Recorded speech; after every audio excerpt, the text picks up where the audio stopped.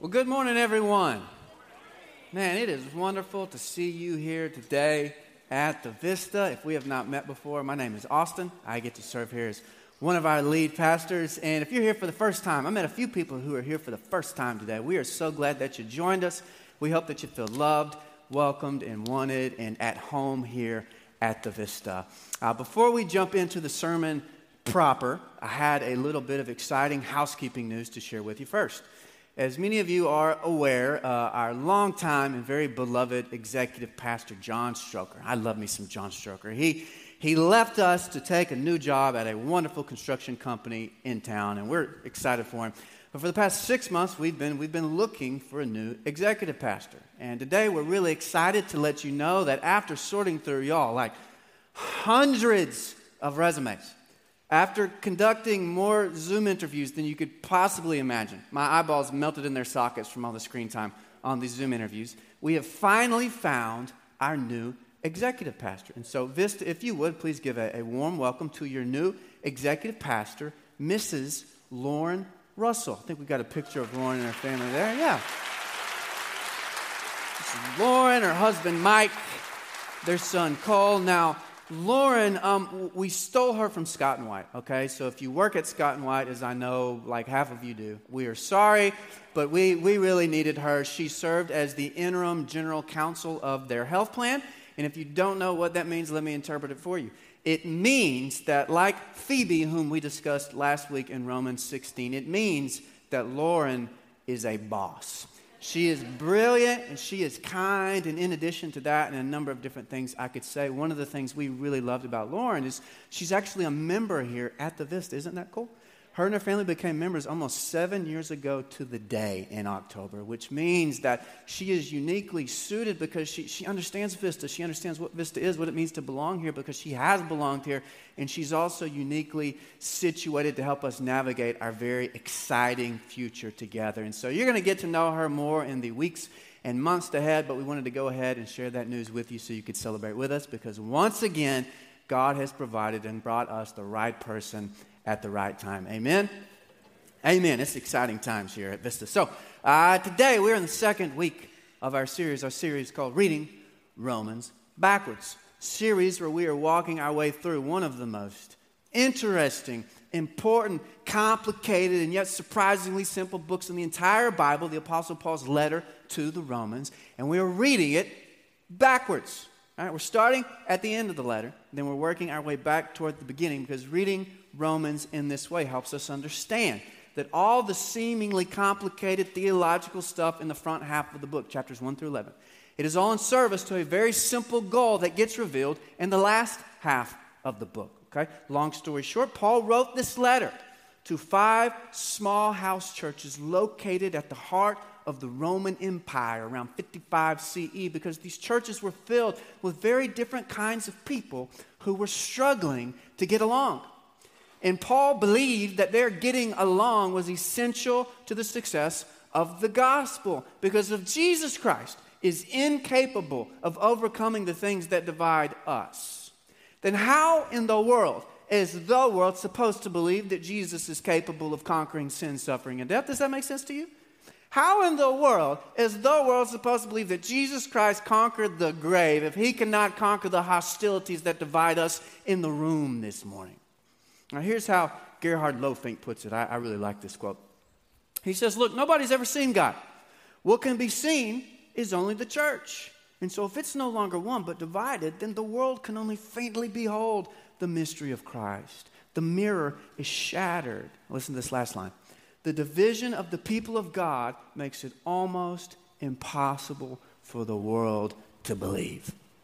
That's what Jesus said in John 17. So last week we discussed Romans 16. We saw how Paul ends his letter to these churches by greeting lots of different kinds of people, telling them to embrace one another in Christ and give each other, you remember this, the old holy kiss, and then get rid of people who delight in causing division. And so this week we will move on to chapters 14 and 15, where we will gain a deeper understanding of just what exactly is it that is causing so much conflict in these 5 small Roman churches located at the heart of the Roman Empire. So if you got your Bibles, grab them.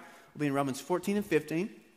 Incidentally, whenever we read through a long book of the Bible together, we invite our whole church to read it with us. We make it available to you on the Vista app, our Romans reading plan. So throughout the week, you're reading Romans with us in preparation for what we talk about on Sunday. We'd really encourage you to try that out. It's really helpful for Bible reading. So Romans 14 will be 1 through 19, and then we'll jump into a few verses in chapter 15. Okay, be up here on the screen for you. Paul says, "Now welcome those who are weak in faith, but not for the purpose of quarreling over opinions. Now some believe in eating anything, while the weak eat only vegetables." Does anybody think that should go on a Miller shirt? Wouldn't that be a great idea if Miller's...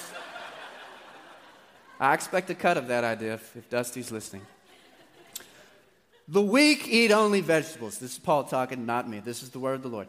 Now, those who eat must not despise those who abstain, and those who abstain must not pass judgment on those who eat, for God has welcomed them. And who are you to pass judgment on servants of another? It is before their own Lord that they stand or fall, and they're going to stand, for the Lord is able to make them stand.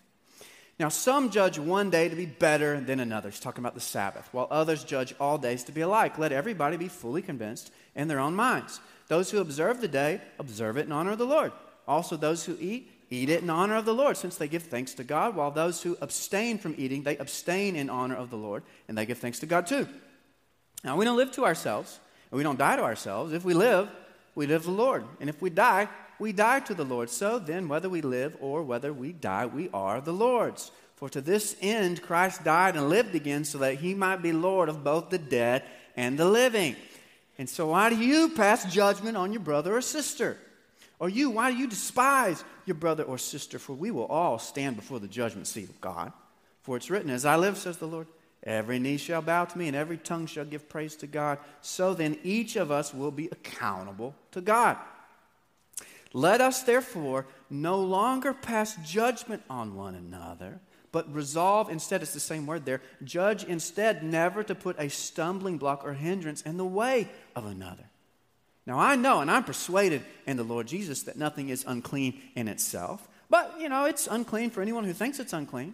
So if your brother or sister is being injured by what you eat, you're no longer walking in love. Don't let what you eat cause the ruin of one for whom Christ died. So do not let your good be spoken of as evil. For the kingdom of God is not food and drink, but righteousness and peace and joy in the Holy Spirit. The one who thus serves Christ is acceptable to God and has human approval. Let us then pursue what makes for peace and for mutual upbuilding. Jump ahead now to chapter 15, verses 1 through 7. Now we who are strong, we ought to put up with the failings of the weak and not just please ourselves.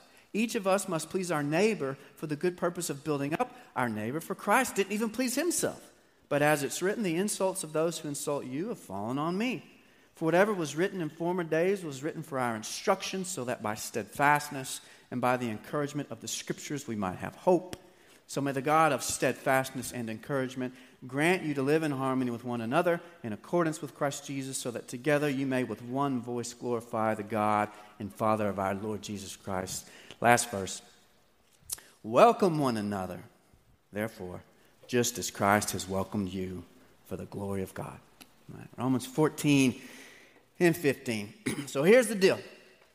We've got these 5 house churches, and these house churches are filled with 2 different groups of people that Paul mentions, and these 2 groups are in very deep conflict with one another. These 2 groups are called the weak and the strong. You heard Paul mention them in Romans 14 and 15.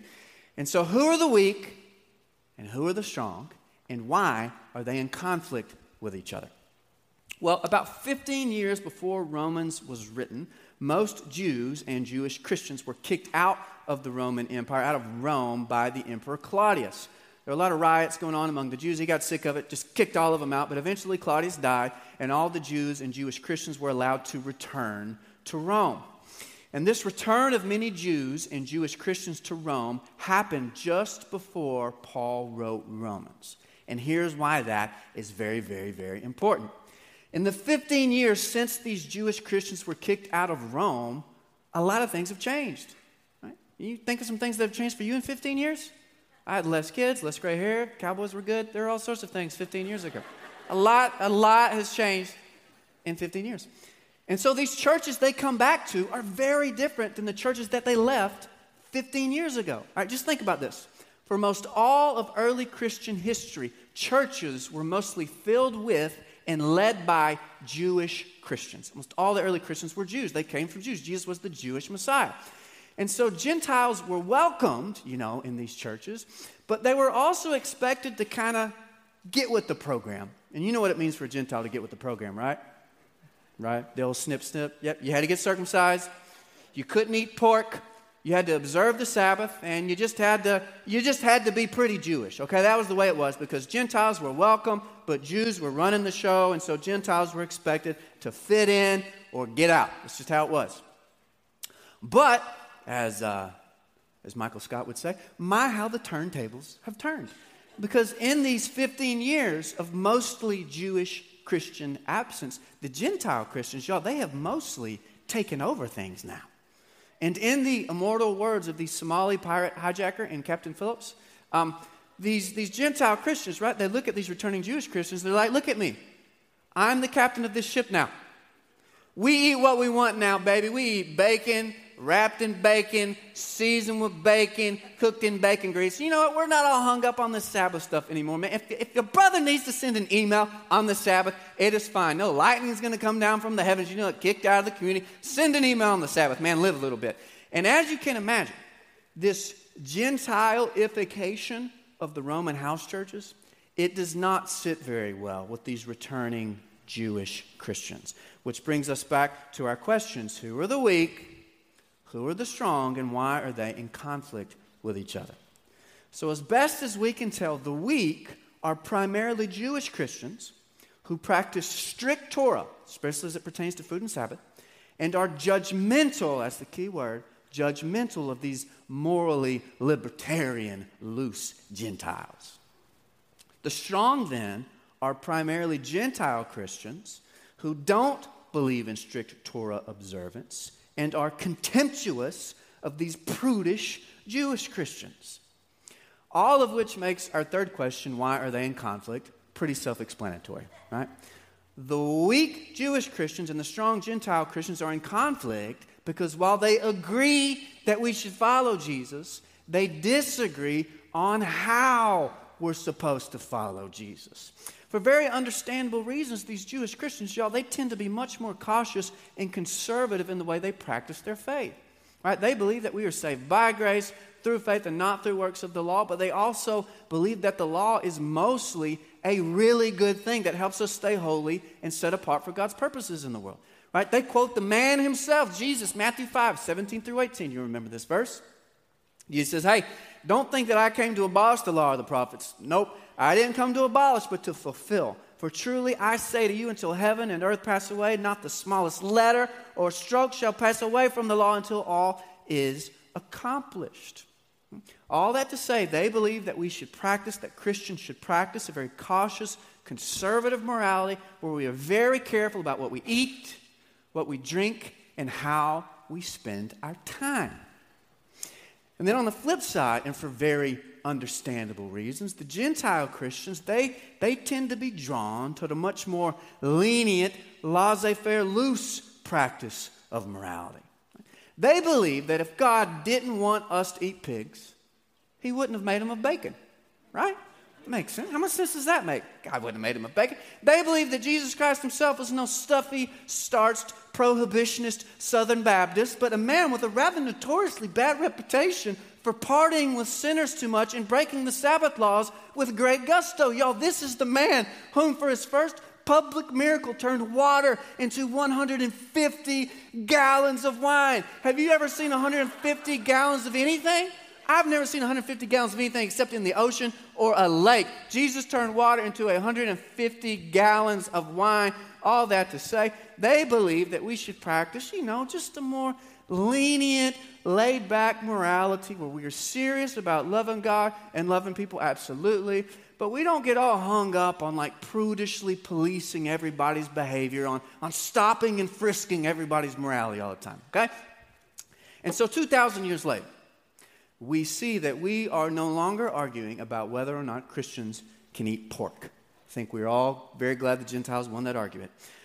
But we are still having the same general argument about what proper Christian morality looks like, right? Like on the scale of practicing a more conservative or a more lenient morality, where are Christians supposed to fall? If you're a visual person, I had this graphic made up for you. Like, should we be more Amish or should we be more Lebowski? You know? Like, what does it look like? And at our church, like just about every church in the history of the world, we have very different kinds of people who naturally fall at very different places on the continuum. Some of you would snuggle up very closely to old man Ezekiel over there on the Amish side, and some of you are more Lebowski in the way you practice your morality. For example, I'll give you an example.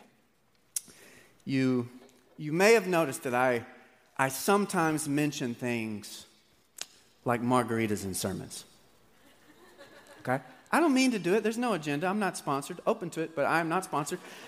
It just happens, okay? And the very theological reason as to why things like margarita mentions happen from time to time in my sermons is that I like them a lot. They are delicious and refreshing. Some would say the official summertime drink of Texas. And look, I know that some of you wish that I wouldn't mention things like margaritas in sermons. I know, because you feel like it's kind of inappropriate, and obviously alcohol can be so incredibly destructive. All of us have seen that in our lives, and so we should do everything that we can to encourage a more cautious, careful morality, right? And I get that. I completely understand that. And I am not saying that I'm right and you're wrong. I've been wrong before. It happened once. It was terrible. No, I'm wrong all the time. I'm not saying that I'm right and you're wrong. All I'm saying is it sounds like you could use a margarita, because I think it would help you loosen up just a little bit.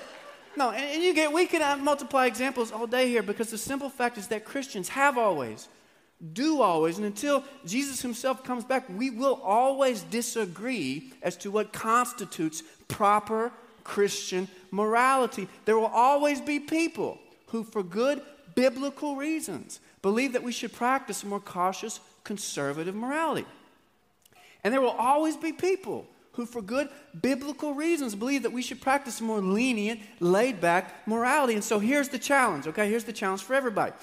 If you tend to find yourself on the more conservative side of the moral continuum, then your challenge is not to correct those who you think are too loose, but to correct yourself for being judgmental. The primary moral problem for which you should concern yourself is not their being morally lax, but your being a judgmental prude. Then on the flip side, if you tend to find yourself on the more lenient, libertarian side of the moral continuum, then your challenge is not to enlighten those who you think are too cautious, but to check yourself for being arrogant and condescending. The primary moral problem for which you should concern yourself is not their being morally lax, but your being a condescending jerk. And Paul more or less says this exact thing 2 different times in Romans 14. Let's read them again. This is 14 verse 3. Paul says, look, the one who eats the food is not to regard with contempt the one who doesn't eat. And the one who does not eat is not to judge the one who eats, for God has accepted him. All right, verse 10, same deal. But you, why do you judge your brother? Or you, other person, why do you regard your brother with contempt? For we will all stand before the judgment seat of Christ. And we could multiply examples indefinitely here, but we need to move on, so I'm just going to leave it at this. Instead of imagining yourself on a moral crusade to fix others, imagine yourself on a crusade to humble yourself and accept others. I spent a lot of my life thinking God had put me on here, I'm on a crusade to fix others. No. I am here to humble myself and accept others, and you are too. And that brings us to one final question. Okay, so we've got the weak, morally cautious Christians. We've got the strong, more morally lenient Christians. They agree that we should follow Jesus, but they disagree on how we should follow Jesus. And so who's right and who's wrong? Well, if you were listening closely, then you might have noticed that while Paul does, he kind of brings the hammer down on everybody, right? Everybody gets some in Romans 14 through 15. He does, though, generally side with the strong. Right? Romans 15, verse 1, here's what Paul says. Now we who are strong ought to bear the weaknesses of those without strength and not just please ourselves. Now we who are strong, meaning what? Paul himself identifies with the strong. Even as a Jewish Christian, Paul identifies with the strong, which in context means that Paul believes that Christians do not have to strictly practice Torah when it comes to things like food and Sabbath. In fact, in 14:14, Paul goes so far as to say, I know and I am convinced in the Lord Jesus that nothing is unclean in itself.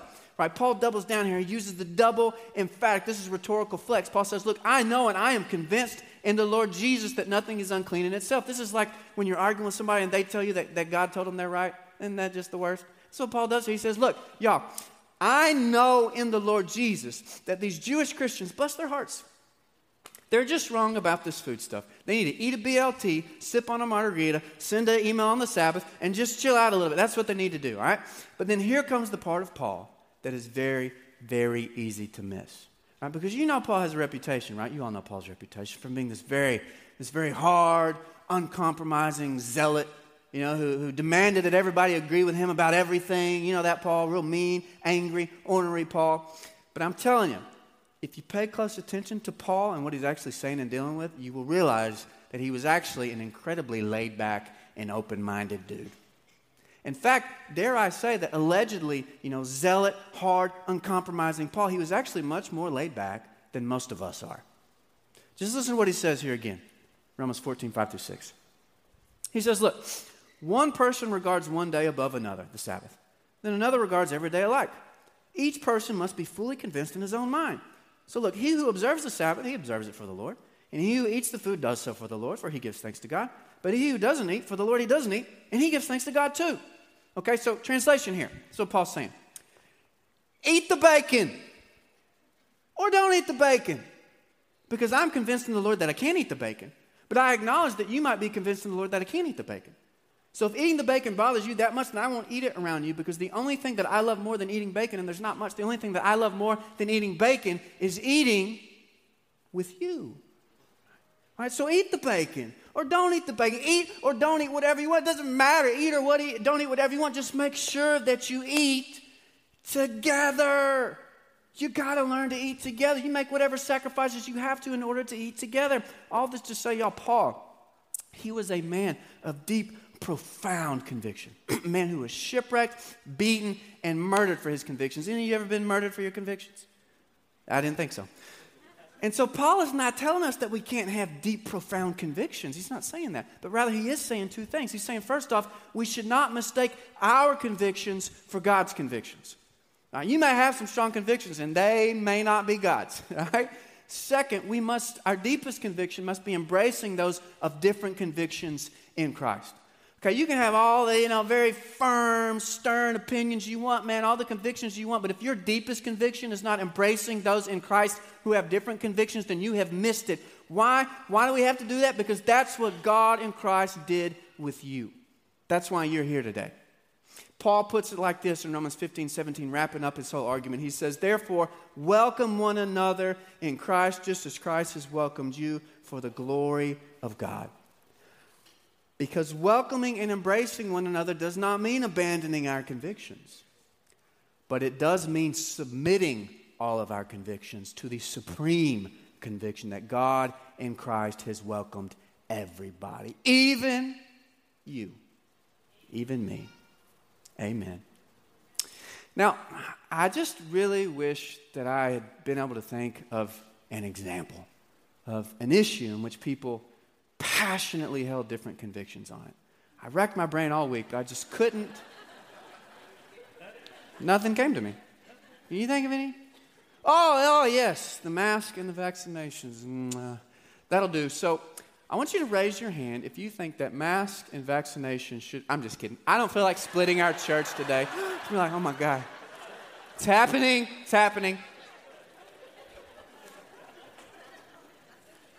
We're not going to do that. But I do want to say this, because I'm pretty sure Paul would say it. I have observed very closely as the masking and the vaccine have snowballed into these radioactively divisive issues here lately. And I've noticed that people on both sides of these issues, they think that we're being tested. Right? I hear that a lot. We're being tested. So, the more anti-mask and vax crowd, they think that our faith is being tested. Right? That God is testing our faith to see if we trust in Him or modern medicine to protect us. And then on the other side, the more pro-masking and vaccine crowd, they think that our intelligence is being tested. Right? That God is testing our intelligence to see if we're so blinded by political and ideological allegiances that we refuse to accept the plainly good gifts that modern science wants to give us. Right? And I'm not claiming to speak for the big guy here. I do not make a habit of that. But when I look at the past 18 months, what's happened, I agree that we're being tested. That's very obvious. I agree that we're being tested. But I'm not so convinced that it is our faith or our intelligence that's being tested. I don't think so. Now, when I look around, I think that's what's being tested is not our faith or our intelligence, but our humility, our selflessness, our devotion to one another, our willingness to welcome one another in Christ just as God in Christ has welcomed us. That's what I see being tested. And so how do you think we have fared in this testing of our humility? Are you hoping to be graded on a curve too? I'm hoping for a very severe curve. But I do want to say this, and I think I speak for all of our leadership when I say it. I am mostly really, really, really proud of the way we have handled the last 18 months, of the way we've stuck together. Y'all, I've seen churches blow up, never to be put back together over the last 18 months. And I am very, very proud of the way we have stuck together, even though I know there are some deep disagreements on it all. And so I want to leave the last word to Paul, because after laying the hammer down on everybody gets some, Paul then actually circles back to a very encouraging word that I want to leave you with today. This is Romans 15, verse 14. Paul says, I am convinced that you yourselves, you know what you are? You are full of goodness. You are filled with all knowledge, and you are able to instruct one another. And I agree with Paul. Amen? Amen. Let's pray. Gracious God, thank you for the gift of today. We do not deserve to be here. We are not entitled to be here. And so we receive today as the gracious gift from our good Father that it is. God, we come before you today, and we are different people who have different convictions because our brains work different, and we have experienced different things. Different things make sense to us. And yet we're here today because you have called us together in Christ. You have demanded our allegiance in a way that transcends even our deepest disagreements. And so, God, first off, we just want to pause and say thank you for the way you have held us together. Because honestly, more than anything else, that is what the world needs to see. The world cannot take the gospel seriously if Jesus can't bring together people who disagree about things. And so we're just grateful you've been faithful to us, that you have brought us here. And then we pray that you would continue to be with us as the world, as culture, as the sin in our own hearts seeks to pull us apart. Always for allegedly good reasons. You would hold us together in Christ so that the world could believe that God sent Jesus. We pray these things in Jesus' name. Amen.